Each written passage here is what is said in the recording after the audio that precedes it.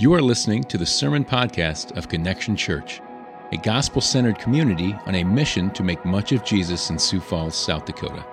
For more information, visit SiouxFallsConnection.com. Thank you for listening.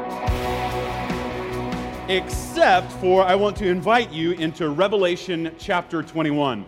And so I want to invite you into what we have over the last week, and for the next week we'll experience as something we do every so often, to stop walking through books of the Bible and simply kind of hone in on something that applies specifically to us. And for us, this is to look at what really makes Connection Church. What is it that we really value, and what is it that we highly esteem? What are the things we'll fight and die for? And so I want to invite you to Revelation chapter 21. It is the second to last chapter in the entirety of the Bible. And so you can find it on if you have a paper Bible, you just find the end and come back till you find Revelation 21. Search, Google it, find it on an app that you have, on a device that you have, and join us there as we've been walking through what we'll call like the three primary and core values of Connection Church. That is the gospel and being gospel-centered. We talked about how that plays out for us last week as we're a people who esteem and are enchanted by the story of what God has been doing in creation since the beginning. That is, redeeming it back to Himself through Jesus Christ. That's the story that enthralls us. It mesmerizes us. And in fact, we do the very best we can to simply locate our own story and find value in our own stories only insofar as they fit into the greater story that God has been telling from the beginning. But the second one we would say is community. What does it mean to be the people of God? That can be a buzzword, a junk drawer that lots of things get thrown into. But as we would simply try to define it biblically, we think the Scripture says that we're a people of God, His own possession. And so I want to hone in on that, and we'll walk through that together as we read Revelation chapter 21. I'm going to read the first 23 verses, and we'll begin to dig into asking the question, what does it look like to be the people who are enthralled by and mesmerized by this story in Sioux Falls? Beginning in verse 1 of Revelation chapter 21. Then I saw a new heaven and a new earth. For the first heaven and the first earth had passed away, and the sea was no more. And I saw the holy city, New Jerusalem, coming down out of heaven from God, prepared as a bride adorned for her husband. And I heard a loud voice from the throne saying, "Behold, the dwelling place of God is with man. He will dwell with them, and they will be His people. And God Himself will be with them as their God. He will wipe away every tear from their eyes. And death shall be no more. Neither shall there be mourning, nor crying, nor pain anymore, for the former things have passed away." And He who was seated on the throne said, "Behold, I am making all things new." Also He said, "Write this down, for these words are trustworthy and true." And He said to me, "It is done. I am the Alpha and the Omega, the beginning and the end.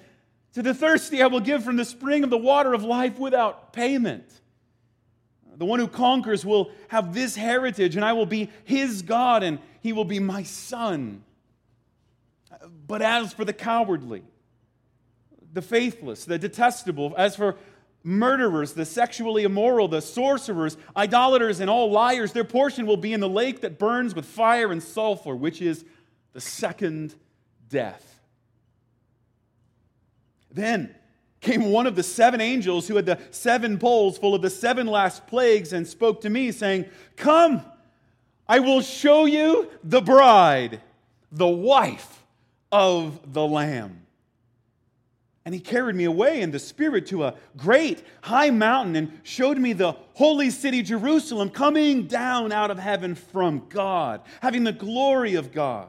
Its radiance like a most rare jewel, like a jasper, clear as crystal. It had a great high wall with 12 gates, and at the gates 12 angels, and on the gates the names of the 12 tribes of the sons of Israel were inscribed. On the east 3 gates, and on the north 3 gates, and on the south 3 gates, and on the west 3 gates. And the wall of the city had 12 foundations, and on them were the 12 names of the 12 apostles of the Lamb. And the one who spoke with me had a measuring rod of gold to measure the city and its gates and walls. The city lies foursquare, its length and its width, or its the length the same as its width.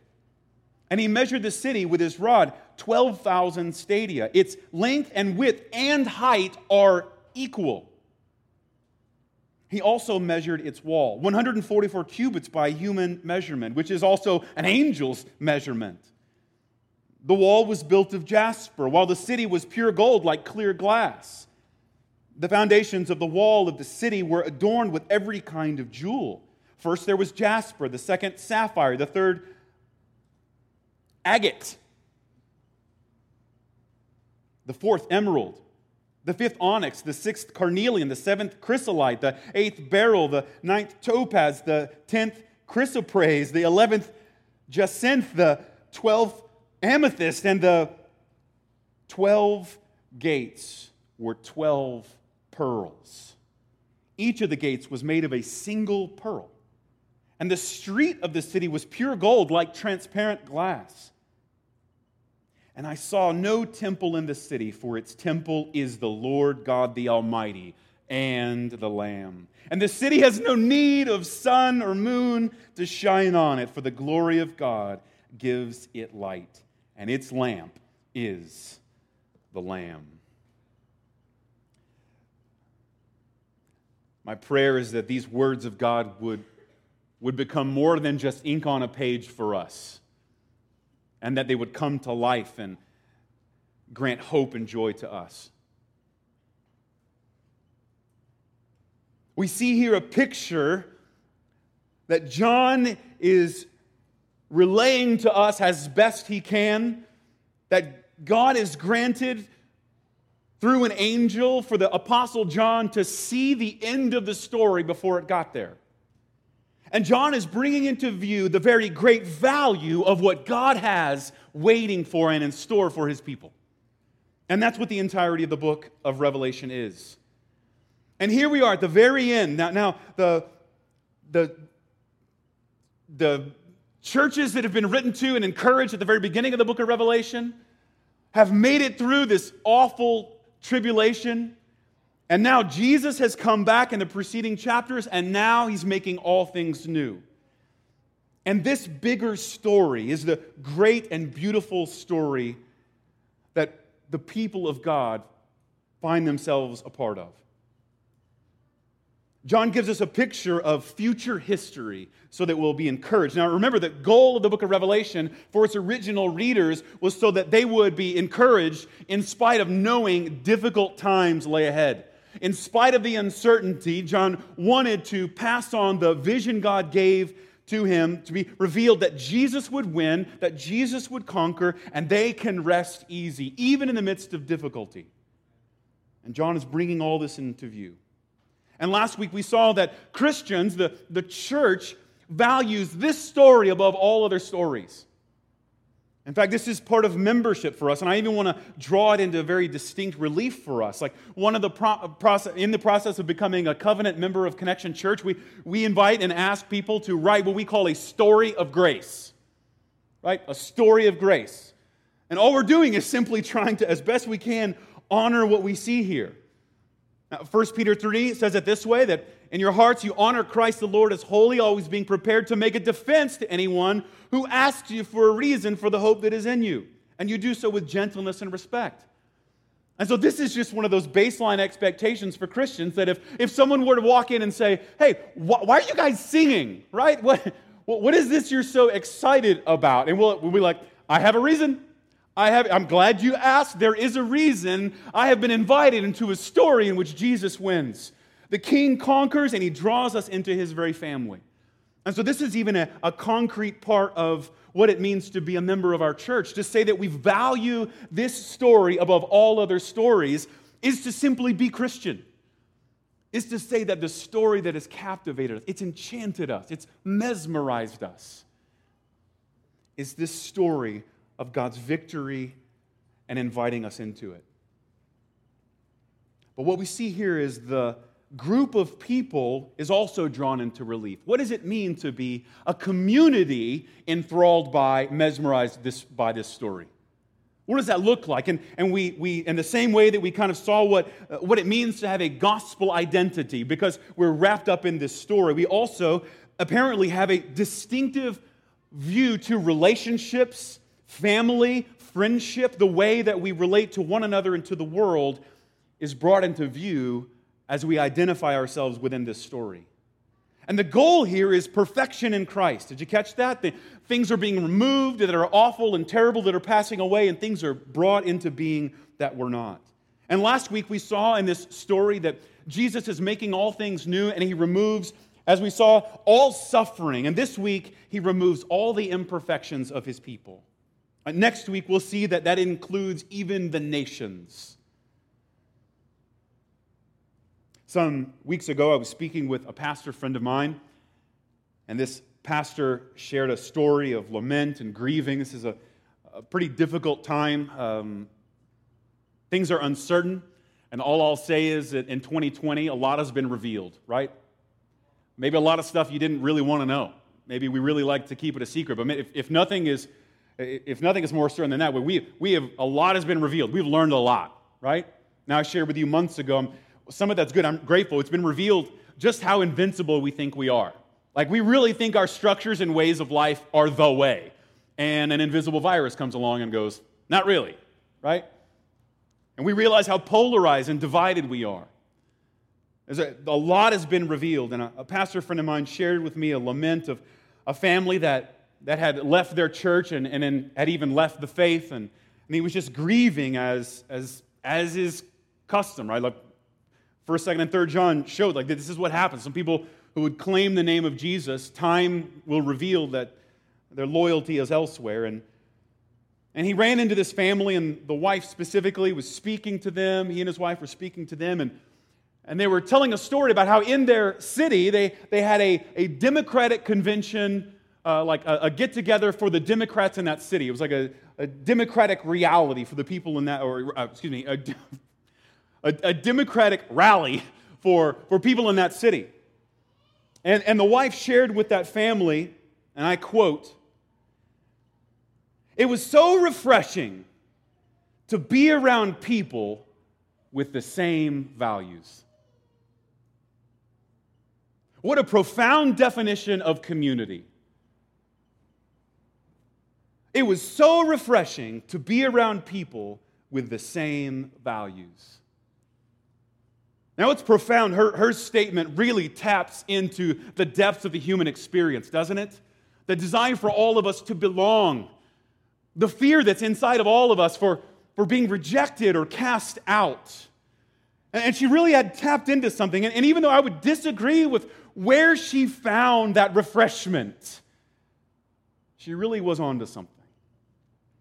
There was a depth of refreshment found in being surrounded by, included in a people with the same set of values.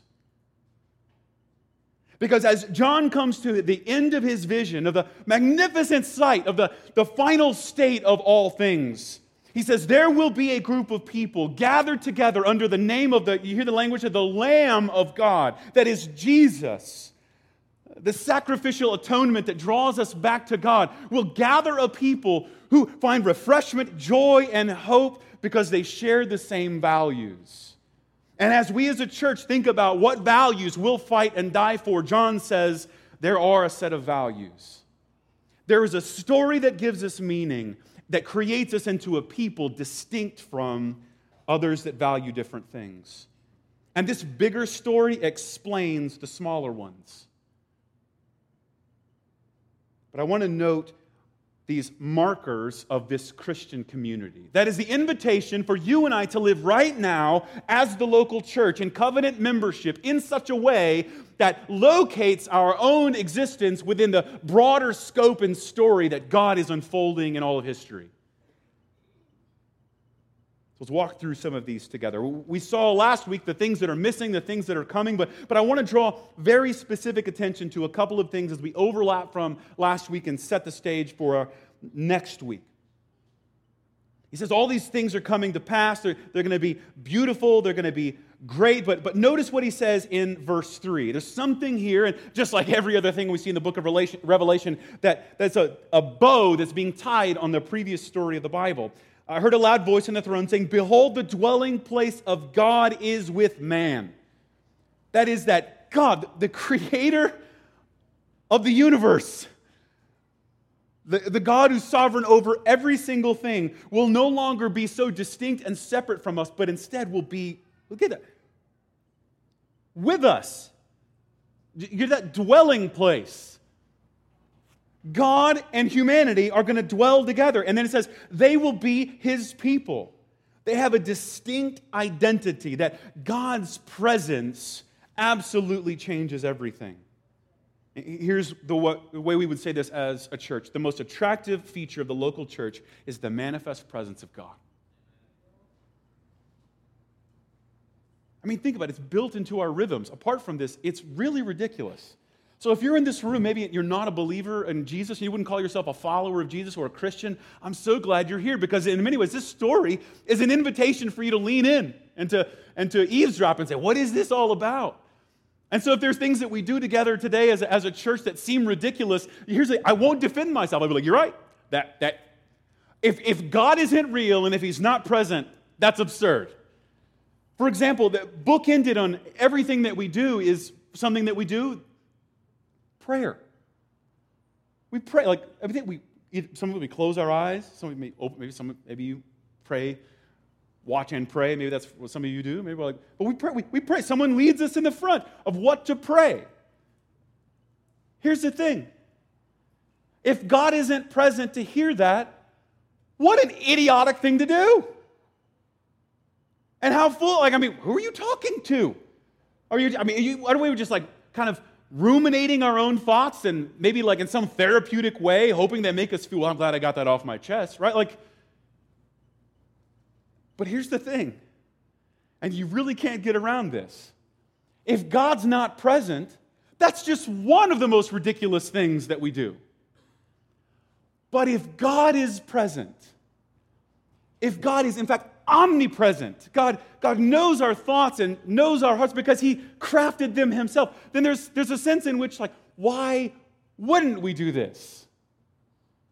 Look, the most famous person you could think of, if they walked in the room, would you ignore them?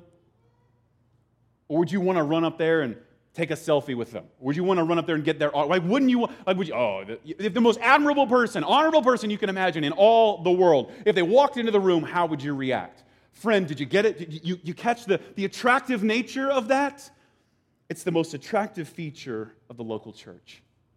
And we readily expect God to show Himself and do what He has promised to do. Simply because we find ourselves in this story where at the end of time, God's manifest presence will permeate everything. Did you catch it? Even the presence will make it such that we won't even need any sunlight. Right? The sun will disappear. The sun will, we don't know if it'll exist or what, but it just says there's no need for it. There'll be no more light because the glory of the presence of God and Jesus will cast out all shadows. Be with them. But notice the them language. Did you catch that throughout the whole bit? Now, this is what's especially distinct about us, is that we have, over the last couple of centuries, been steeped in a renaissance of ideas, literally a new birth of ideas that highly value what we would describe as the individual, the autonomy of the individual self, right? Now, it's birthed a lot of beautiful things, like that's what we believe about religious liberty and basic freedoms and civil rights are based in this idea that an individual person made in the image of God has intrinsic value. But the subtle trajectory of that over the last couple of centuries is not that individuals have intrinsic value, it's that the individual has supreme value. And notice it says that in the end, this gift that God is granting to the people, the promise that He's fulfilling, can't be contained by an individual. Notice the themness of this story. Yes, I made up a word. But there's this sense in which whatever is coming to pass is plural. It includes a people. Now we'll see next week it actually includes a new word the Bible makes up, is peoples invited into this. But there's there's a sense in which there's something going on here that you and I can't experience only individually. Certainly is that. But it's not only that. Notice, he will be present with them. Them. Now, this is something we see throughout the entirety of the Bible. That the presence of God with his people is what gives life. The first story of the Bible, how everything came to be, starts with that in the beginning, right? There was the heavens and the earth, the old ones. Now they're going to be some new ones. But what was a descriptor of that? Right? They were formless and void. Empty. And what happened in that emptiness? God filled the emptiness with himself, with the sound of his own voice. And when he fills the emptiness with himself, life and light come into being. Did you hear that? That's the very first story. And notice, it's also the last story. That in the presence of God, darkness flees, death disappears, and life and light come into being. And God works in that emptiness all the time. It's the beautiful gift that we have. In fact, the first story of this people coming into being starts with a story of emptiness. A woman named Sarah is described as having a womb that is literally dried up. It's empty. And what's that story? God fills the emptiness and starts the trajectory of his promise being fulfilled. Another woman comes along, and it's strange that she is having a child, also miraculous, but not because her womb is barren, but because she'd never been with a man. And yet, what is the story of the Mary, the mother of Jesus, but that God filled the emptiness with his very presence, and life and light emerged. God fills the emptiness. It's the story of the Bible. And it is the most attractive feature of the church. Listen to the early church's story. Peter and John, apostles of Jesus, when they saw, that is, after these miracles had been performed and this powerful movement had started where churches started being planted, now they, that is the crowds, they saw the boldness of Peter and John, and they perceived that they were uneducated common men, and they were astonished, right? Like, the thing that was astonishing about Peter and John and the people following Jesus was that they were really not astonishing, right? The impressive qualities of these men were that they were really unimpressive. Like, wouldn't you love someone to say that about you? Certainly, he's uneducated. That's, I don't know much about him, but pretty sure he was uneducated. Like, that's, are you sure? What do you remember? Uneducated. Uneducated. Like, you get that picture in your mind? That's what we see here. And yet, what is noteworthy? They recognized that what? They had been. Did you get it? When God is present and the void is filled by his very presence and his very word, life and light emerge. And the distinctive quality of God's people isn't that they're particularly impressive. That's what the world shoots for. The thing that's powerful and can't be denied is the very presence of God. And so we are a community of people marked, again, not by how impressive we are, right? Just imagine how insulting, like given how you were raised, probably if you're like me, with purple ribbons and told you were a snowflake, right? Imagine if someone wrote the storybook and it was like, yeah, it was really common. That person was incredibly common. Oh, and uneducated. And yet for the Christian, we go, that's fine. I don't mind all that. You know why? Because I've been with Jesus. And the very presence of God has filled the void. And now I have light and life where there once was death and darkness. So this is what the community is meant to look like. I want to express as best I can like the we and themness of this, just briefly. As a pastor, I've been trying to figure out how to kind of talk about this, especially in the last year. People, I have a weird job. I don't try to defend myself from that. I just joke with it. Like, I work half a day a week. That's what I do. I don't know what you do, but half a day a week. And it's a weird job being a pastor. And I don't want your pity. It's a phenomenal privilege. But like, people are like, what do you do? What do you really, and I've thought, like, what is the work? What is the thing that's arduous, difficult? Like, what is the thing? I'm like, man, now that's exhausting, or that keeps me up at night. And here's the way I've kind of figured it out. Mostly, I help people cope with the failure of their individualism. Mostly, I help people cope with the devastating consequences of their narcissism. That's what I do. I mostly just help walk people through the devastating effects of their radical individualism. I call it an individualistic fundamentalism. And here's the thing. I have great job security. Because our economy of narcissism and self-centeredness, it's booming. It is booming. Like, I don't know. I mean, the economy is like falling off a cliff right now. But not if you're investing in self-centeredness. Boy, man, this is the market for you. We have like, I don't know, how many opinions are there right now? How many experts are there? Like, how many self-proclaimed, like, prophets of our day are there? Like, we love ourselves. We love the sound of our own voice. And so we don't seem to be running out of self-centeredness. And here's the funny thing. COVID has actually made the market of self-centeredness explode.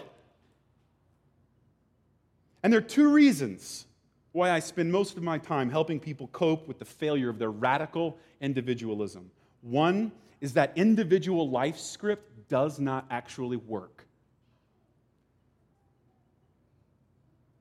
I meet people regularly who find out that using marriage to get what they wanted, using college or a career or friends or relationship to get the pleasure they wanted actually doesn't work. It doesn't even work, just practically speaking. And it crushes us. It makes us incapable of dealing with reality. It has no discipline. Often it can't even make a phone call or show up to something on time. It always needs me time. It always needs a personal day. And so here, friend, if you're like me, maybe in the rest of the world right now, we're drowning in our own anxiety about this, just stop for a moment. As we address that deep anxiety and depression, that low-grade fear we're all feeling, just stop for a minute and think, is it possible that God has revealed something? That is this individualistic life script, right? That we're the director and the star of every single scenario. Is it possible it's not actually working? But the second reason that I spend most of my time helping people cope with the failure of individualism is here. That individual life script simply isn't true. The reason it's so unfulfilling is because it's just not true. And this would be a great place. If it were true, this would be a great place that if we get to Revelation 21, your name would be here. Right? And I'm making all things new, and the dwelling place of God is with, and your first and last name would be here. But it's not, is it? The glory that is granted to God's people won't fit into your existence. And it actually delights God to share it with a people. Notice the people. It's a city, it's a community, it's a family, it's a shared identity coming from God down into reality. And so here's what I have. What are you currently do with your disappointment and emptiness? Look, we've all been worshiping things. The Bible calls them idols. We've all been trusting in things and worshiping things and hoping in things that we didn't even know existed until the past few months. Right? Mine is productivity. Like I didn't realize how much fulfillment and satisfaction I get into productivity until you stop or at least chop off most of the productivity any of us get to have this year, right? And I'm walking around with this low-grade dissatisfaction, this emptiness. What about you? Because notice that the key feature of this people is that God fills the emptiness. God fills it. That's the truest part of the story. God works in the emptiness. Look at the way that Paul tells the Ephesians. Speaking of Jesus, he put all things under his feet, or God did this for Jesus, and gave him as head over all things to the church, which is his body. The fullness of him who does what? Fills all in all. Like, do you feel that emptiness? Do you feel that low-grade dissatisfaction that you and I are walking around with right now? It's an invitation to be filled. It's an invitation to go, oh, no wonder that was so dissatisfying. It was never meant to fill me. I mean, you're mad that your spouse didn't satisfy you. Your relationship doesn't satisfy you. Your calendar, you're like, I don't know why these things are so unsatisfying. And I get to come along and go like, well, that's not how they were designed anyway. God loves you too much even to let those things satisfy you.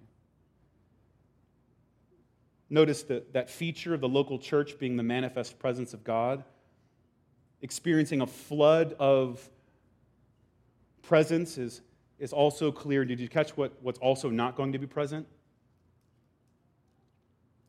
In chapter 1, at the very end of that first section we covered last week, notice, but as for the cowardly, the faithless, the detestable, the murderers, the sexually immoral, the sorcerers, the idolaters, and all liars, their portion is what? And a lake that burns with fire and sulfur, a second death. The people of God, flooded by, entranced by the presence of God, are then able to experience a reality check. Oh, these things will burn. And I want to be very clear on this. As a community, we can expose and confess sin, just like it's listed here, not because we're condemned by it. Which I know, as you read that list of sin right there in chapter 8, you're like, ugh, who are you to say, right? Who are you to judge me? I'm not judging you. I'm just, because I love you, those things will burn. Man, they don't last. They don't work. And we can talk about that readily and truthfully not because we're condemned by those things, but because in Christ we're not. The Lamb, we find here, has come and paid for the penalty of all these things. And as a community, we can regularly confess these things. We can bring them to the surface and say, hey, these things don't satisfy. And notice how comprehensive this list is. It's not to be complete. That's not meant to be completely comprehensive, but it covers a lot. It really doesn't leave any room for anyone to go like, whoa, well, those are the real losers, right? Because it even includes like liars or cowardly, faithless. Anybody want to be the one that stands up and say, oh, I'm always truthful. I'm always faithful. And you're meant to say like, oh, look, these things are detestable. Not because God desires to crush you in them, but because God desires to deliver you from them. And it's loving for a community to bring those things to the surface. Look, in the same way that it would be loving for me to say, I don't know, if I came to your house and you just regularly poured gasoline on everything, like your house and your furniture, and just poured gas on it, it would be loving for me to say like, hey, don't do that. Please don't do that. And you might say like, well, why not? And here's what I would say is like, because it's combustible. It's going to burn, man. I mean, maybe not right now, but you keep doing it, and it's going to burn up. And it's loving to say like, brother, sister, I love you enough to say this thing that you're pursuing, that you're looking to for hope, it's going to burn. It's going to be unsatisfying. And we're the group of people out of love who go like, whoo, thank God that I am being delivered from these things. Not because we've been condemned by it. But notice, as we locate ourselves as a community in this story, the end of our story allows us to be honest about the beginning of our story. Right? Like, you could say, I belong on that list, right? I know I can identify or resonate with at least a couple of these things. And I can say that freely because I know the end of the story.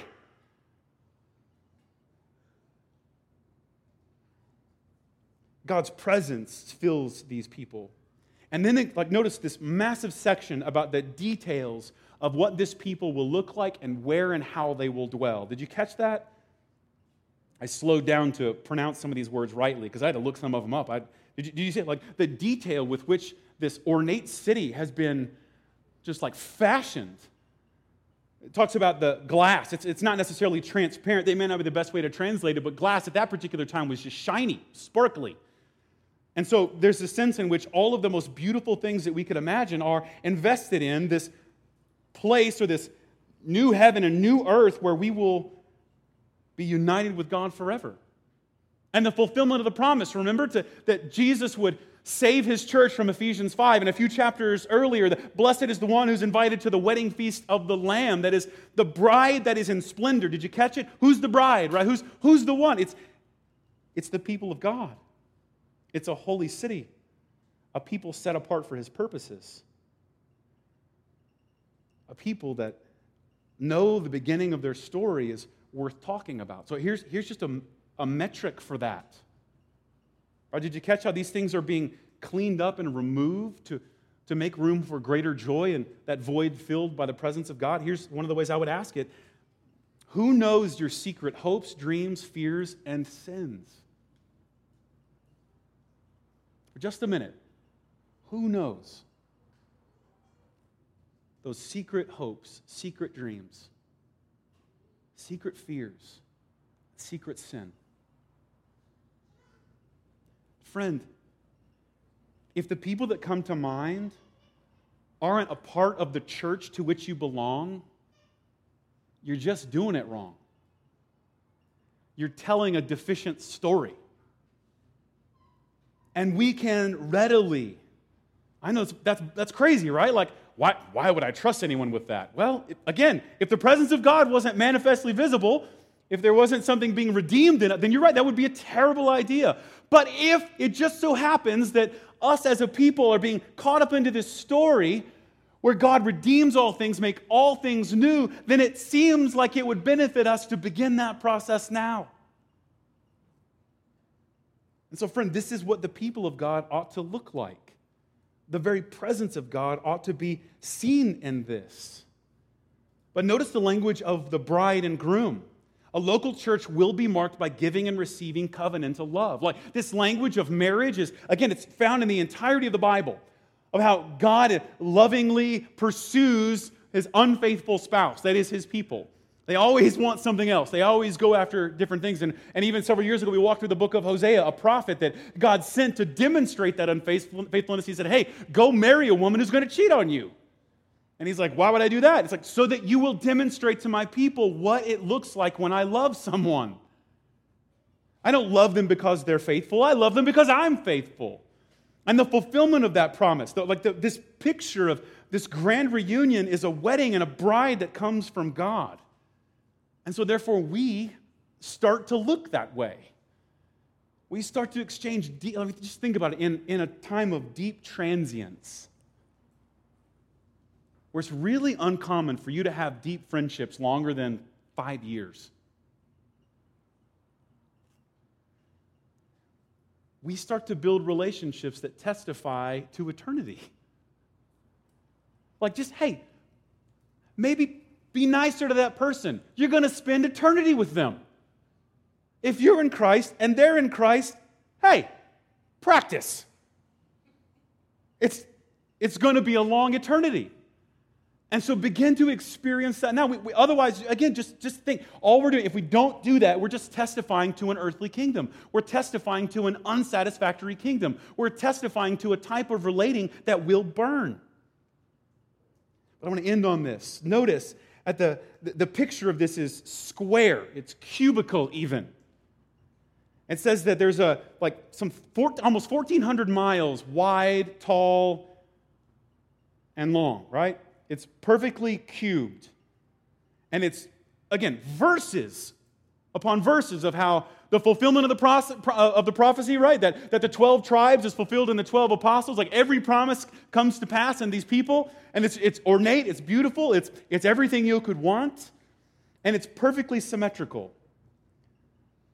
Do you know there's only one other time in the Bible? And remember, this is what Revelation does. It's an apocalyptic vision. So you're meant to go like, what does that symbolize, right? The goal isn't that like we get to heaven and you get out a tape measure, okay? That's not the goal here. You're not going to be like, well, is this literally true? I'm going to step this off for 1,380 miles or something, whatever, right? That's not the purpose, okay? So again, for some of you, maybe you get excited about the book of Revelation because you think that's what this is about. It's not. It's about the glory of Jesus revealed to his people, right? And so there's this perfectly cubical shape. You know the only other time that the Bible talks about this is when it describes the Holy of Holies in the temple. The most holy place. The most holy place where the priest once a year would go in and make atoning sacrifices for himself and for the sins of his people. A place where no one else was allowed but the priest once a year. But notice what he's saying about these people. In Christ, I borrowed all these superlatives from a commentary and I really respect. In Christ, all of God's people are always and forever in the immediate presence of God. Because of Christ. Now, again, I'm a word nerd out here, right? Immediate. It means without a mediator. That is, there's no priest to mediate the presence of God. There's no one to mediate the presence of God. Instead, we always and forever will be in the manifest presence of God. Friend, because of Christ, regardless of the beginning of our story, in Christ, the end of our story ends in the very presence of God. This story starts in a garden where people walked with God, and it ends in a city where we walk with God. And the presence of God is so bright and so powerful that it makes the sun obsolete. It's perfect and clean. Friend, don't you long for that? And maybe you're loving 2020, right? Maybe this is you're really loving this year. Good for you. I'd love to help me out. But don't you long for something else? Notice, don't you long for relationships like this? Don't you long?